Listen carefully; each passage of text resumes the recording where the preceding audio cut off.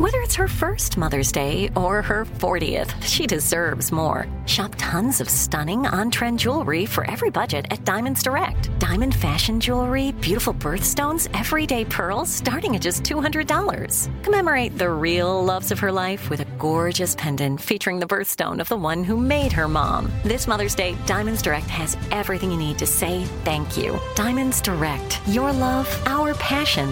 Online at diamondsdirect.com. You know you've got a comeback in you. When you take the next step, you're going to make it count. For your career, for your family, for your life.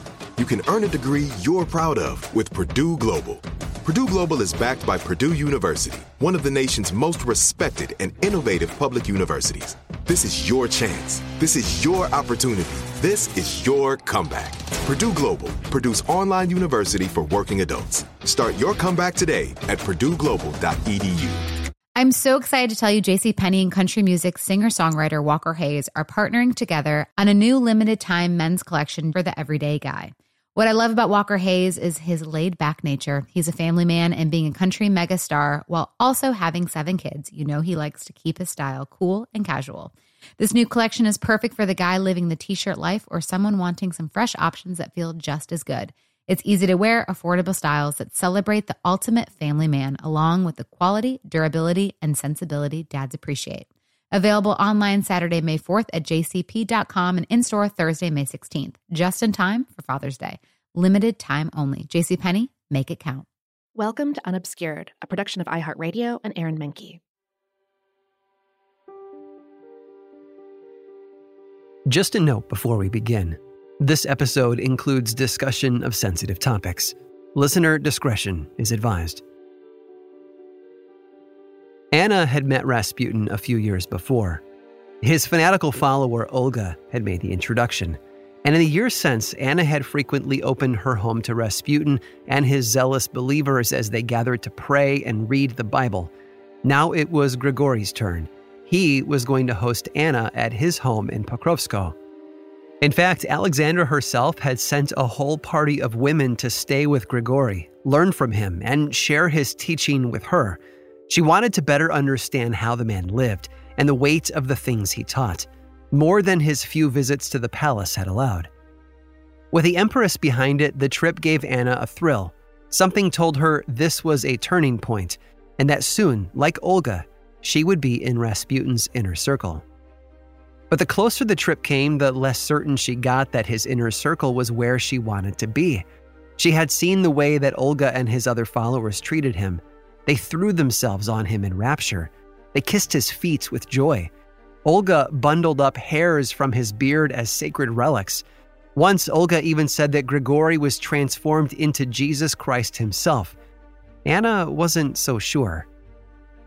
When they arrived at a way station between Siberia and the capital, Grigory joined the group to escort them the rest of the way.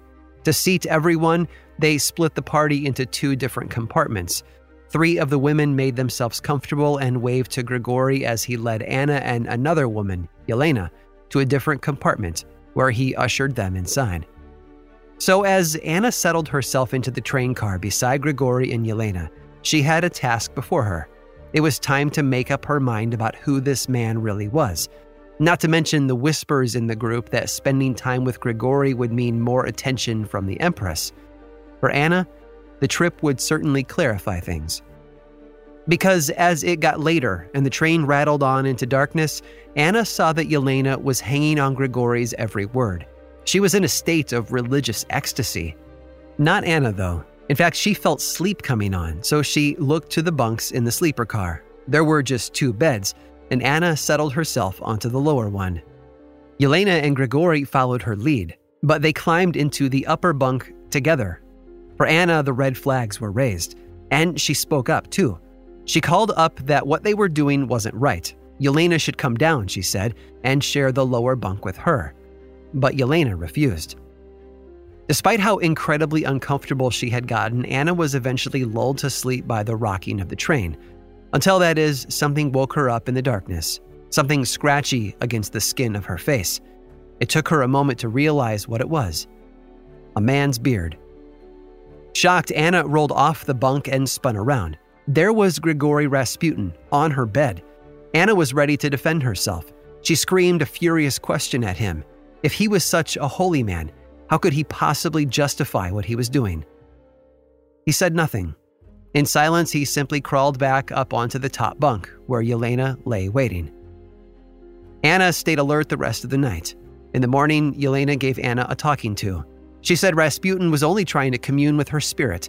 It was a divine act, she said, but Anna knew a covering lie when she heard one. There was nothing holy or divine about what Grigori had tried to do. For the rest of the trip, Anna kept her eye on him, and she paid for it too. When they got to his home in Siberia, he brought them all inside. But throughout the week, he treated Anna as the butt of a joke. He mocked her and whispered about her to the other women in the group. But this meant that Anna saw what the rest of them missed. The side eye from the locals as they went past, the way Grigori used his charm to disarm the people around him. He even tried it against her. On the train back, he tried again to close in on her for a kiss, but she was ready. It was her fist that met him. After that, Rasputin kept his distance. Anna had his number, though. Rasputin wasn't a holy man. He was a fraud. That's what she told Alexandra.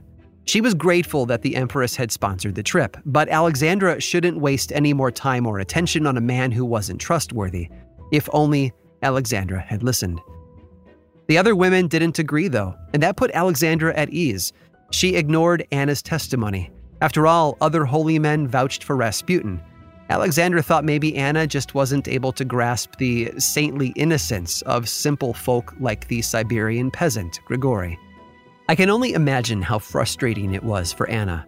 Rasputin was hardly an innocent rustic. There's no doubt that Anna was rightly furious with him, and with Alexandra for ignoring her. She must have wondered if he could somehow be sidelined in favor of someone else who wouldn't use his place in Alexandra's affections to get his claws into the women around her. After all, Rasputin wasn't the only one making a play for royal favorite. There were other men who might be able to jostle him out of the palace. Take, for instance, the man who would first befriend Rasputin, and then bedevil him.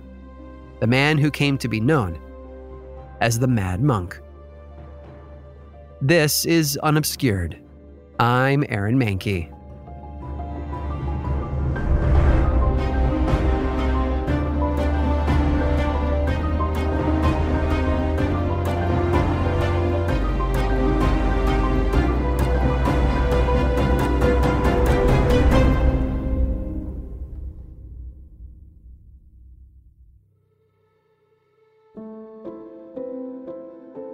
The Mad Monk.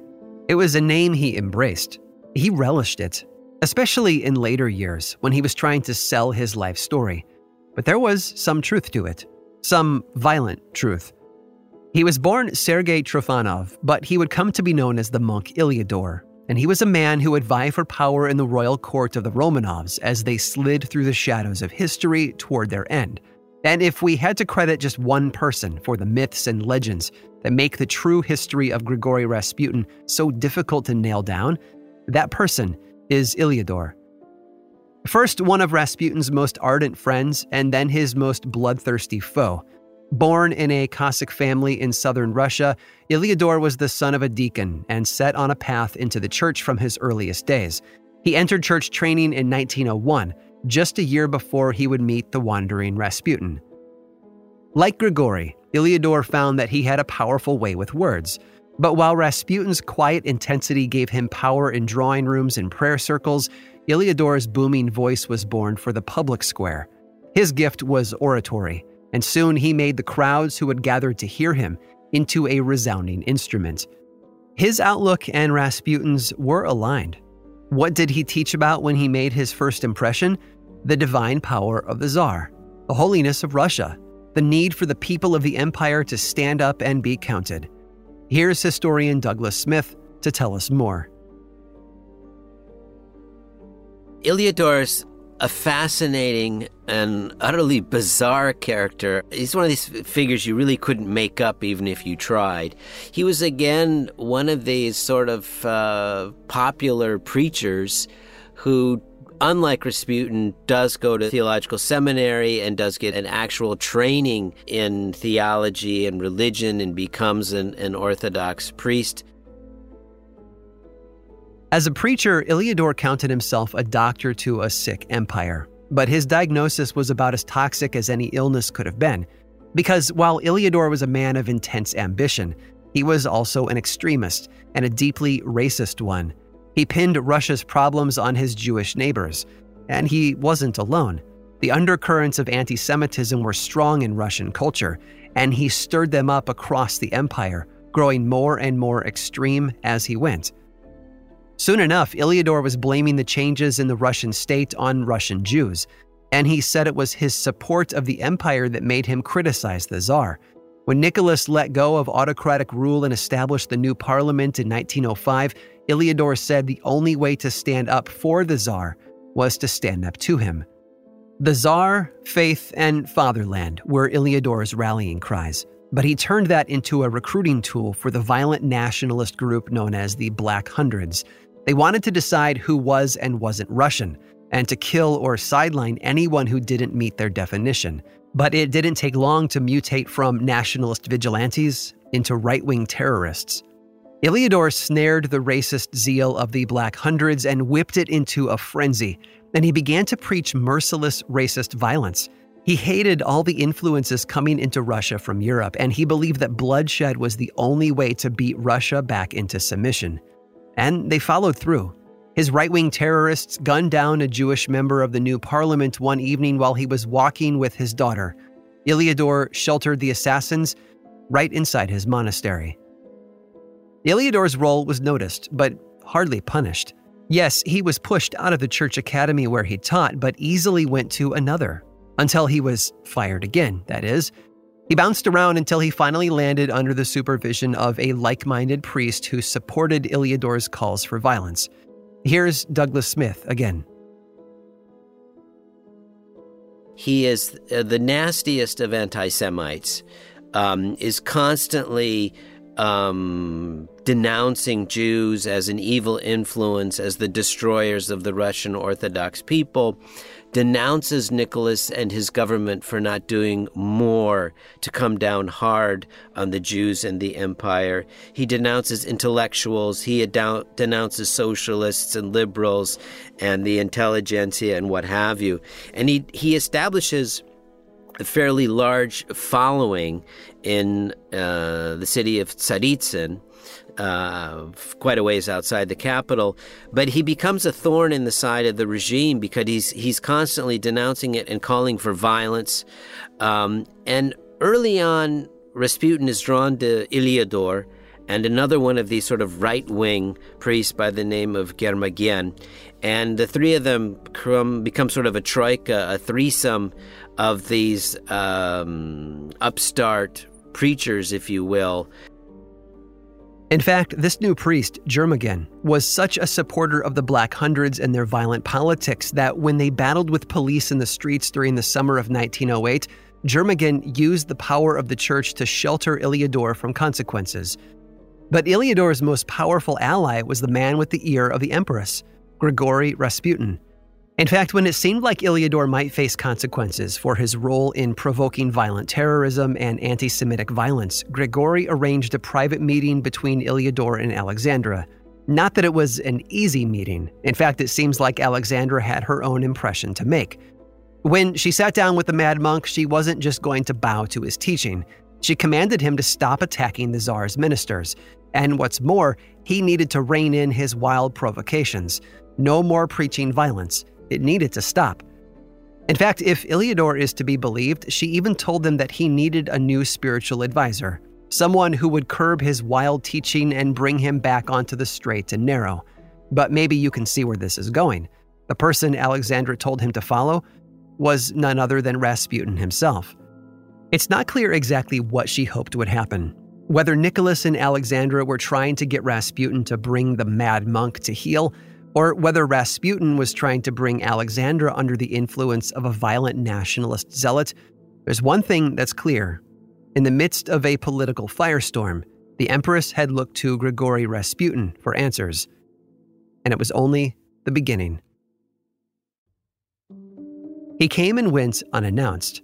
In fact, one day in August of 1908, Nicholas arrived home and was surprised to find Grigory talking with Alexandra. Not that this troubled the Tsar.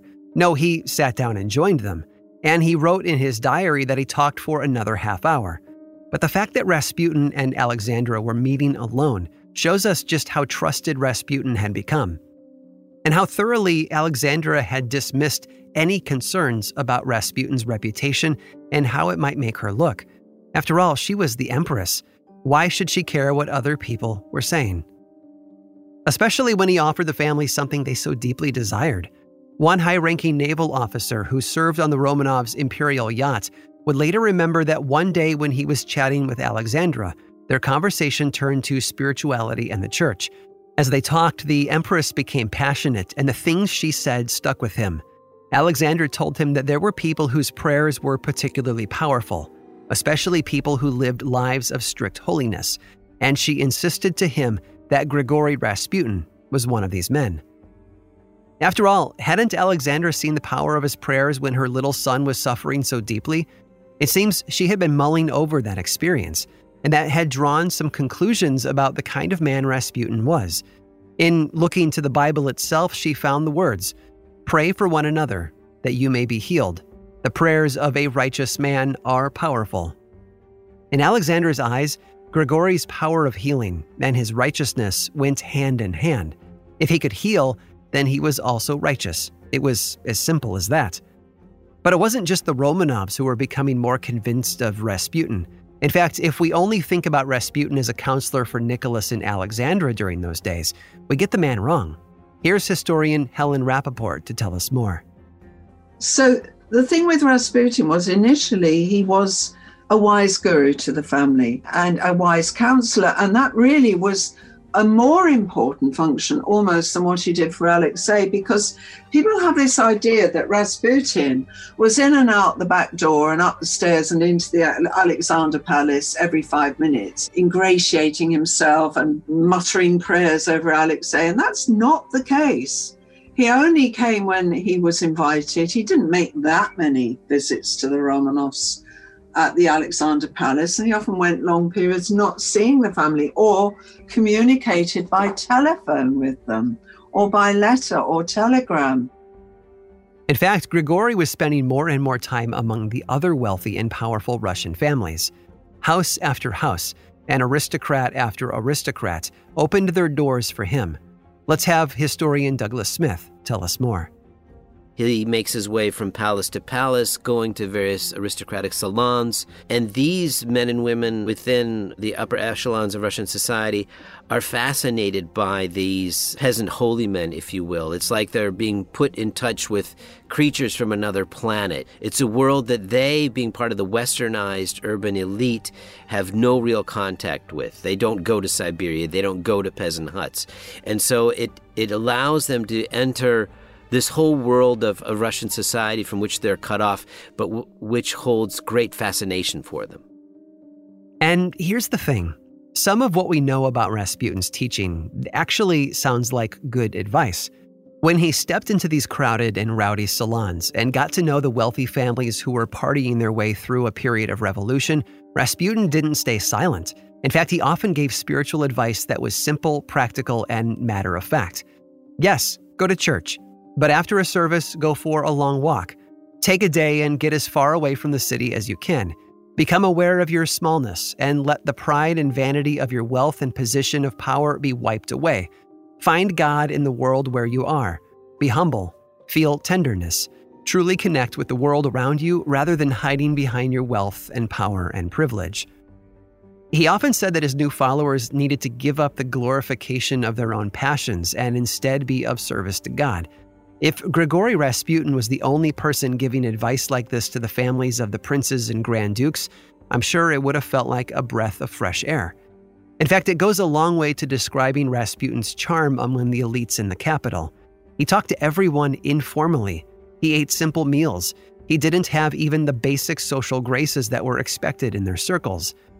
And he knew that, from the beginning, that his directness, his crudeness, was part of what attracted him to people. And he made sure to hold on to it, because as we know, that attraction to Rasputin was powerful. One follower of his, Nikolai Zhevikov, remembered just how much the people at Rasputin's prayer meetings thirsted to hear what he would say. Even when Grigory hardly talked at all, his fanatical admirers tried to read the secret meanings behind every word and phrase. They trembled in his presence, even though Zhevikov himself was only a minor prince and a powerful official in the Russian church. This kind of reaction was new. Once, when Zhevikov joined a prayer meeting with Rasputin, he watched Olga trembling in a corner, screaming out, "He's a saint! He's a saint!" until Rasputin himself got annoyed and told her to be quiet. But it wasn't just these over-the-top celebrations of Grigory that made him uncomfortable. There were other things said about him, too. Things he was far less able to control. It was inevitable, really. As Rasputin became more comfortable surrounded by luxury and truly took a place at court, he would also begin to play a role in the central drama of court life, the game of whispers. And as we know, with Grigory, there was plenty to whisper about, even if the Empress had already decided that every story she didn't like was unfounded slander. In fact, the more people who got to know Rasputin, the more stories there were to tell. If Rasputin had a host of followers who felt the allure of his teaching about love and connection, and perhaps even bought into his way of talking about God, there were plenty of others who saw through his game.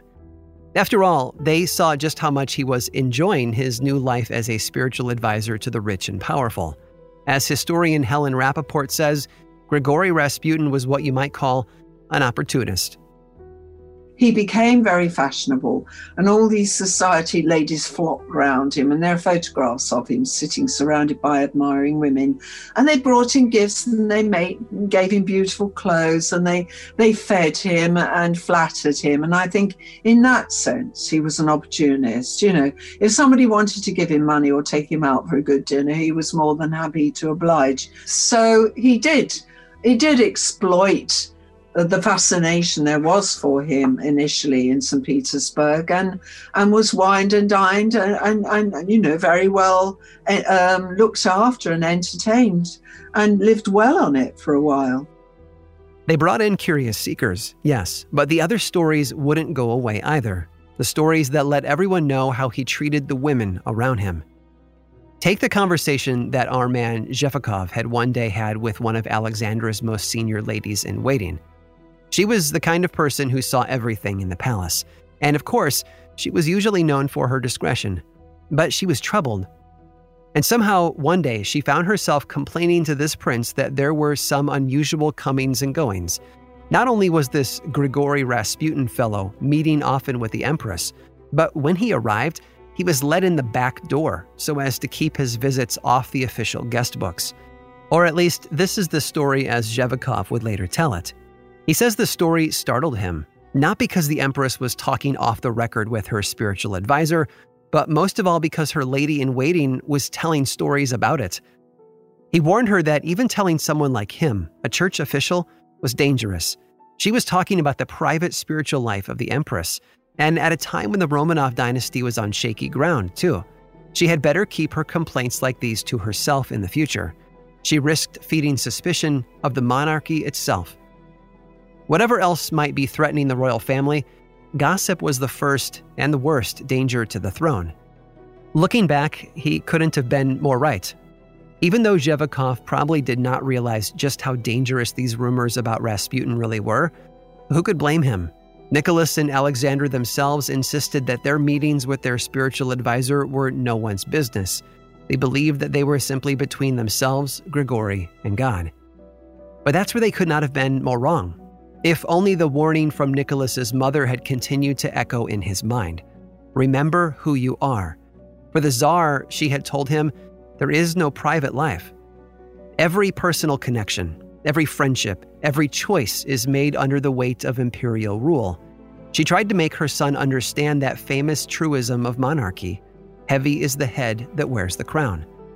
But somehow, despite being raised in the royal courts of Europe, neither Alexandra nor Nicholas took that warning to heart. They insisted that they be allowed the private life of a modern family. In fact, because Nicholas was the Tsar, he commanded it.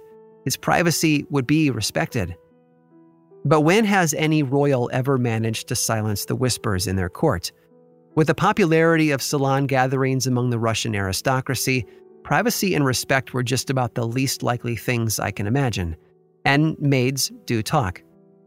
Soon enough, an attendant of one of Alexandra's closest friends was passing around the story that a mysterious peasant with a beastly appearance was slipping in and out of the royal palace, and he was meeting privately with Alexandra.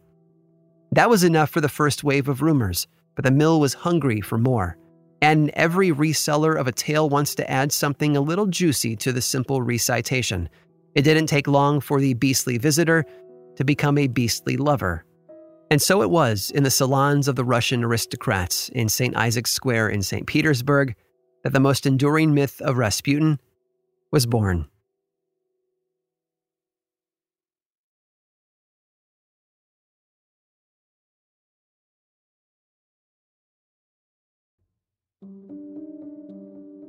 Rasputin was hanged. After all, she was a known revolutionary terrorist. Anna Rasputin, that is. In February 1908, she was executed in St. Petersburg. Like Grigory, she was a peasant, and she had been arrested and convicted for a failed assassination attempt on none other than Nikolasha, the Tsar's violent cousin and the husband of their friend Stana. It was no surprise to Nicholas and Alexandra that the sharp end of the revolutionary energy was pointed at them and the other Romanovs. That the woman who tried to carry out such a plot shared a name with their friend Grigory was a mere coincidence to the imperial couple. Of course, by now they had known Grigory for years. But for the aristocrats circling up in the capital, especially those just meeting Grigory for the first time, or worse, just hearing the rumors about him, this was no coincidence at all. And it wasn't just the society busybodies who smelled something fishy. The execution of Anna Rasputin put other, more steely-eyed observers on Grigory's tail. The Okhrana, Russia's secret police. Despite the number of people living across Russia with that name, the coincidence was too much for the head of the Okhrana to overlook. So he followed up on the matter. He started by reaching out to investigators in Siberia. He may have received reports on Grigory's predatory habits, and maybe the record of his youthful conflicts with the local magistrate. But these weren't the only inquiries the Okhrana made. They also wanted something a little more current. They set some agents to tail Grigory on his rounds through the city. They didn't find what they were looking for.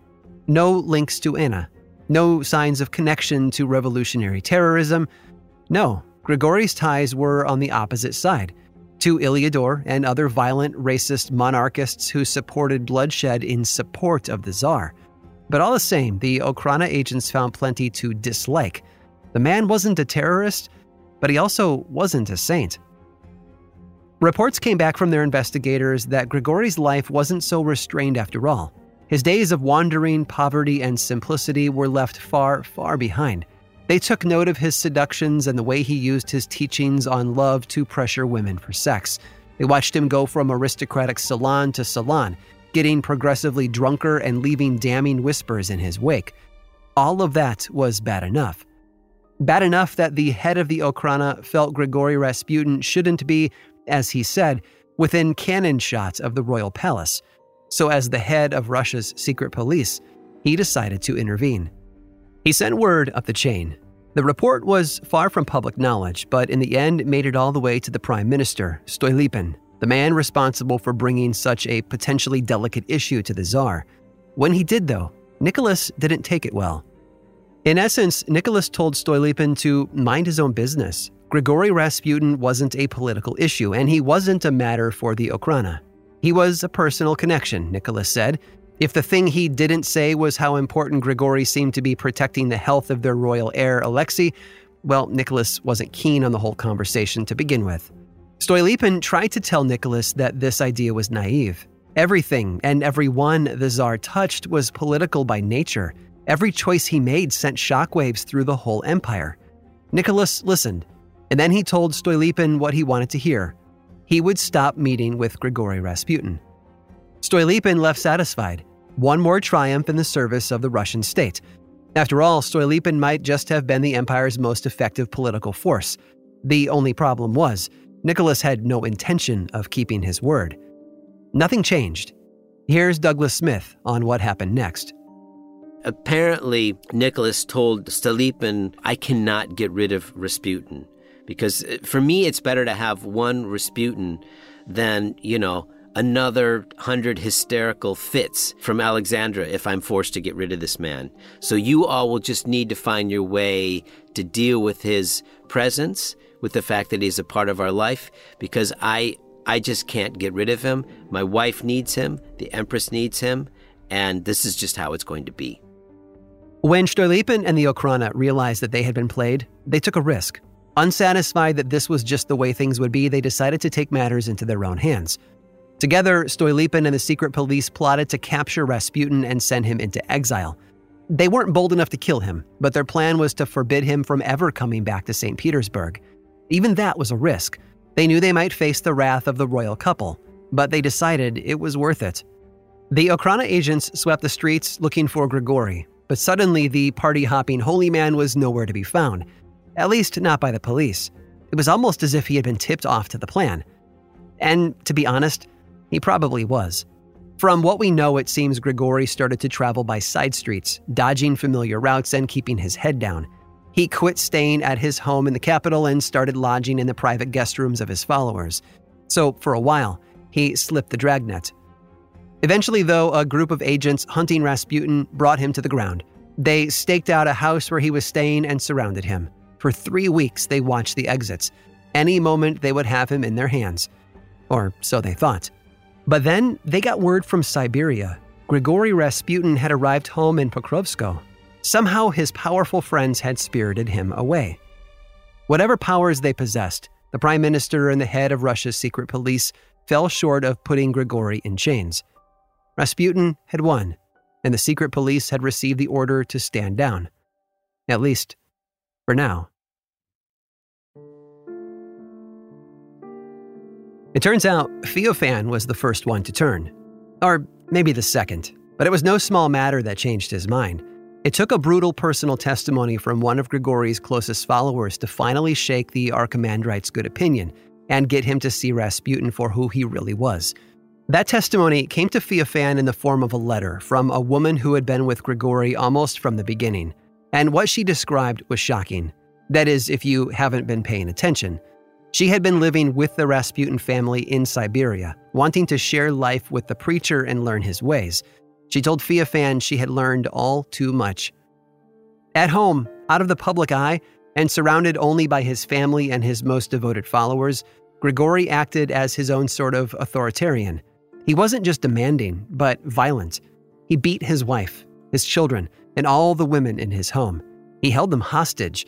And when he had them alone, whether in private train cars or in the privacy of his house, he attacked them in every way he could think of. It was a testimony of terror. Feofan used to dismiss the stories about Rasputin as the foibles of a man that could be overlooked. After all, who among God's flock didn't wander from the path of righteousness every now and then? But this was so much more than that.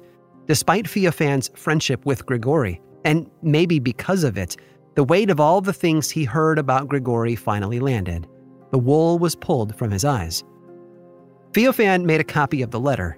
He wrote a note to Nicholas, wrapped it together with the original, and sent it to the leaders of the church and to the Tsar.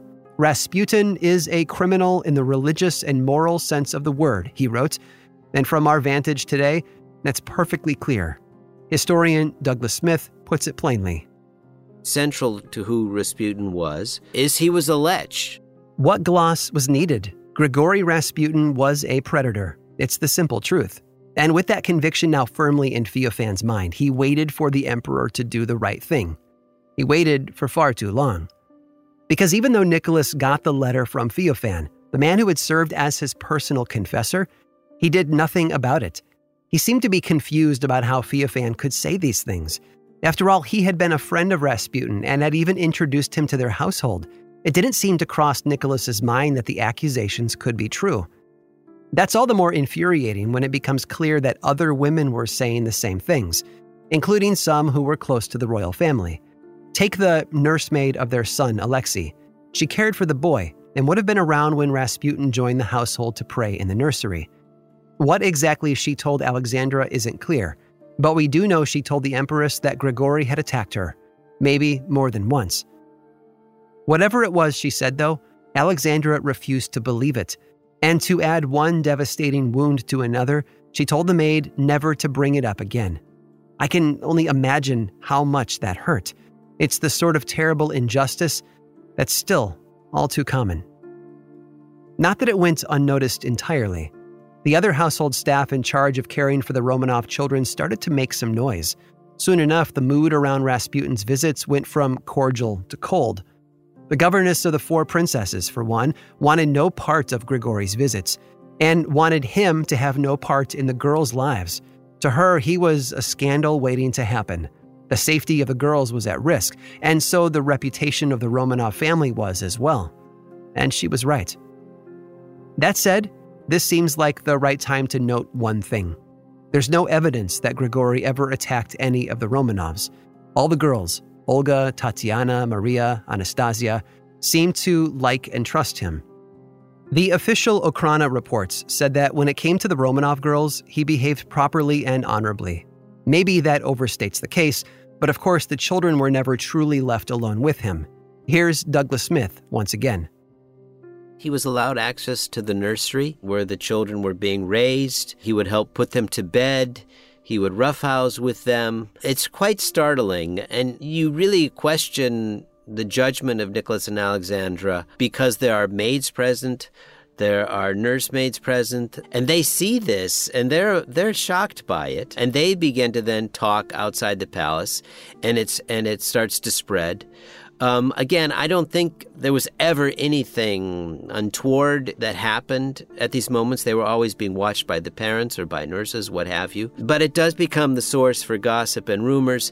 We have letters that have survived that Rasputin wrote to the children, and they're very innocent, and they're very, they don't suggest anything nefarious. So there aren't signs that Grigory hurt the children. After all, as a predator, Grigory was an opportunist. It was his close connection to the Romanov family that made him feel powerful, and that gave him the chance to bring other vulnerable people into his clutches. Targeting the Romanov sisters would have put his hunting grounds at risk, but there's no question that he was on the prowl, and he set his claws into other members of the household. But when the governess brought her concerns directly to Nicholas, he once again turned a blind eye. He said to her, "I have survived all these difficult years only by his prayers." Her answer was that he had survived by the prayers from all of Russia, but it didn't get through to him. Nicholas told her that he didn't believe the stories that she was telling him. "You're too pure of heart, Your Majesty," she told him, "to see the filth that surrounds you." But Nicholas refused to be swayed. If he believed her, he said it would make him an enemy of his own children, and that could never be true. Like Alexandra, he said that was the end of it and told her to never bring it up again. And under the silence of that command, the dark future of his entire family continued to fester and grow. There's no doubt the gossip hurt. Nicholas and Alexandra were frustrated that the other nobles at court wouldn't leave well enough alone. They wanted all those prying eyes to turn away, to look elsewhere. If only they had been willing to do a little prying of their own. Despite the about-face from Feofan, despite the investigations of the secret police and the urgent warnings from the prime minister, they held onto their connection with Rasputin. He continued visiting them, counseling them, and behind their backs, using their relationship for his own purposes. If you think back to an earlier episode, it's a bitter irony that it was Feofan himself who had convinced them not to listen to the concerns.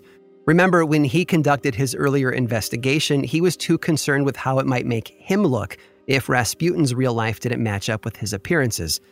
But by convincing the royal couple that criticisms of the Siberian peasant preacher were just jealous slander and backbiting, he helped them shut the door on any legitimate criticism, even when it later came to himself. And of course, the legitimate criticism was also being mixed in with even more poisonous lies. Were the courtiers whispering that Rasputin and Alexandra were lovers? No one knew better than Alexandra how false that accusation was. And if that was false, the rest must be false as well. And there's one more layer going on all the way back to their French spiritualist, Mr. Philippe. Here's Douglas Smith one more time.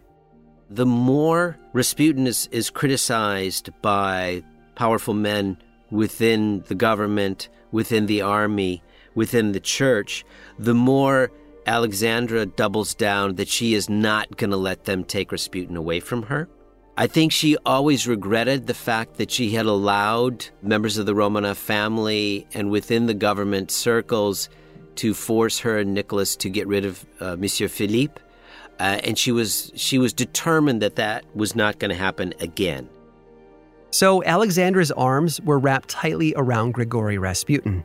And her maids, her friends, her confessor, or the backbiters at court couldn't say anything that would change that, no matter how right they were, either about Rasputin or about what it would mean for the Romanovs and the power of the throne when word started to get around.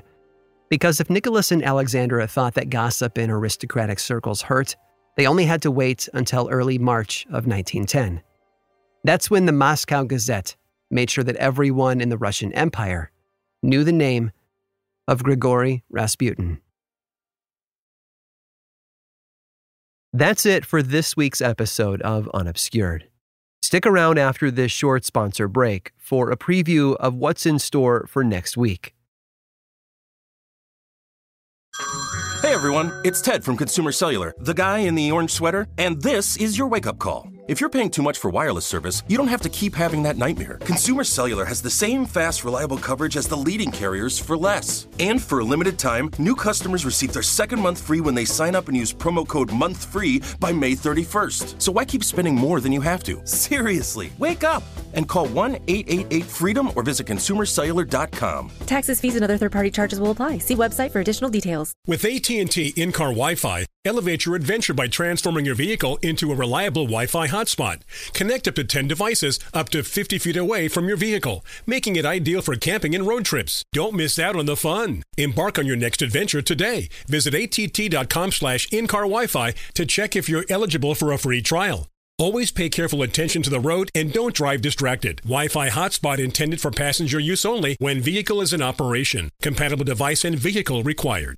Like many of us, you might think identity theft will never happen to you. But consider this. There's a new identity theft victim every 3 seconds in the U.S. That's over 15 million people by the end of this year, equal to the populations of New York, Los Angeles, and Chicago combined.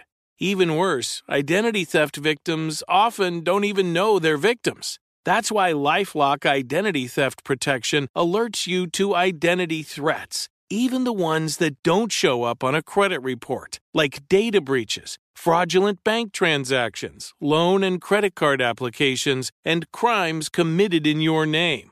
If your identity is stolen, your own dedicated LifeLock U.S.-based restoration specialist will work to fix it. LifeLock protects you in ways that you simply can't on your own.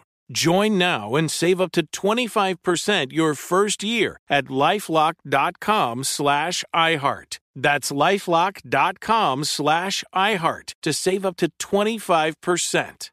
Identity theft protection starts here. The spiritual touring actor Grigory Rasputin. That's what the Moscow Gazette called him. But that was just the headline. Things only got worse for Grigory from there. Apparently, the writer knew all the favorite talking points from the elite salons. He was a cunning Siberian charlatan, a predatory lecher, a hypnotist, and a false teacher who used his ideas about holy love to get far too up close and personal with his followers. They called him a pseudo-prophet and damned him for teaching spiritual delusions that were opposite of the traditions of the Orthodox Church. But the article didn't stop at condemning Rasputin's delusions and false holiness. It also attacked other areas of his life.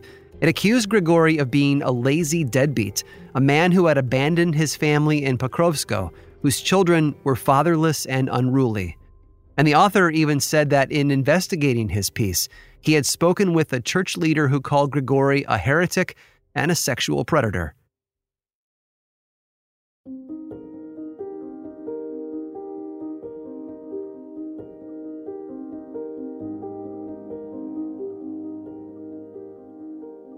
Unobscured was created by me, Aaron Mahnke, and produced by Matt Frederick, Alex Williams, and Josh Thane in partnership with iHeartRadio, with research by Sam Alberti, writing by Carl Nellis, and original music by Chad Lawson.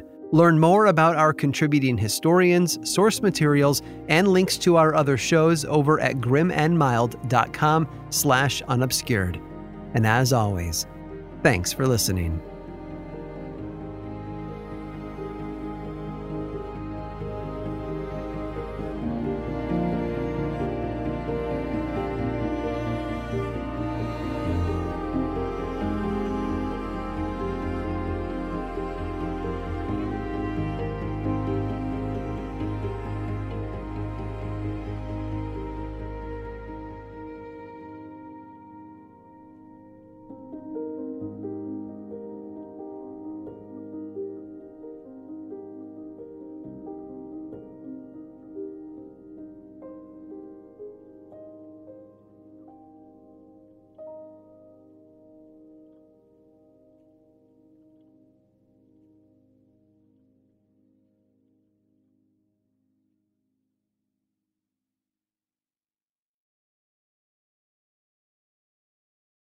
Right here, right now. Find your beautiful new floor at Rite Rug Flooring.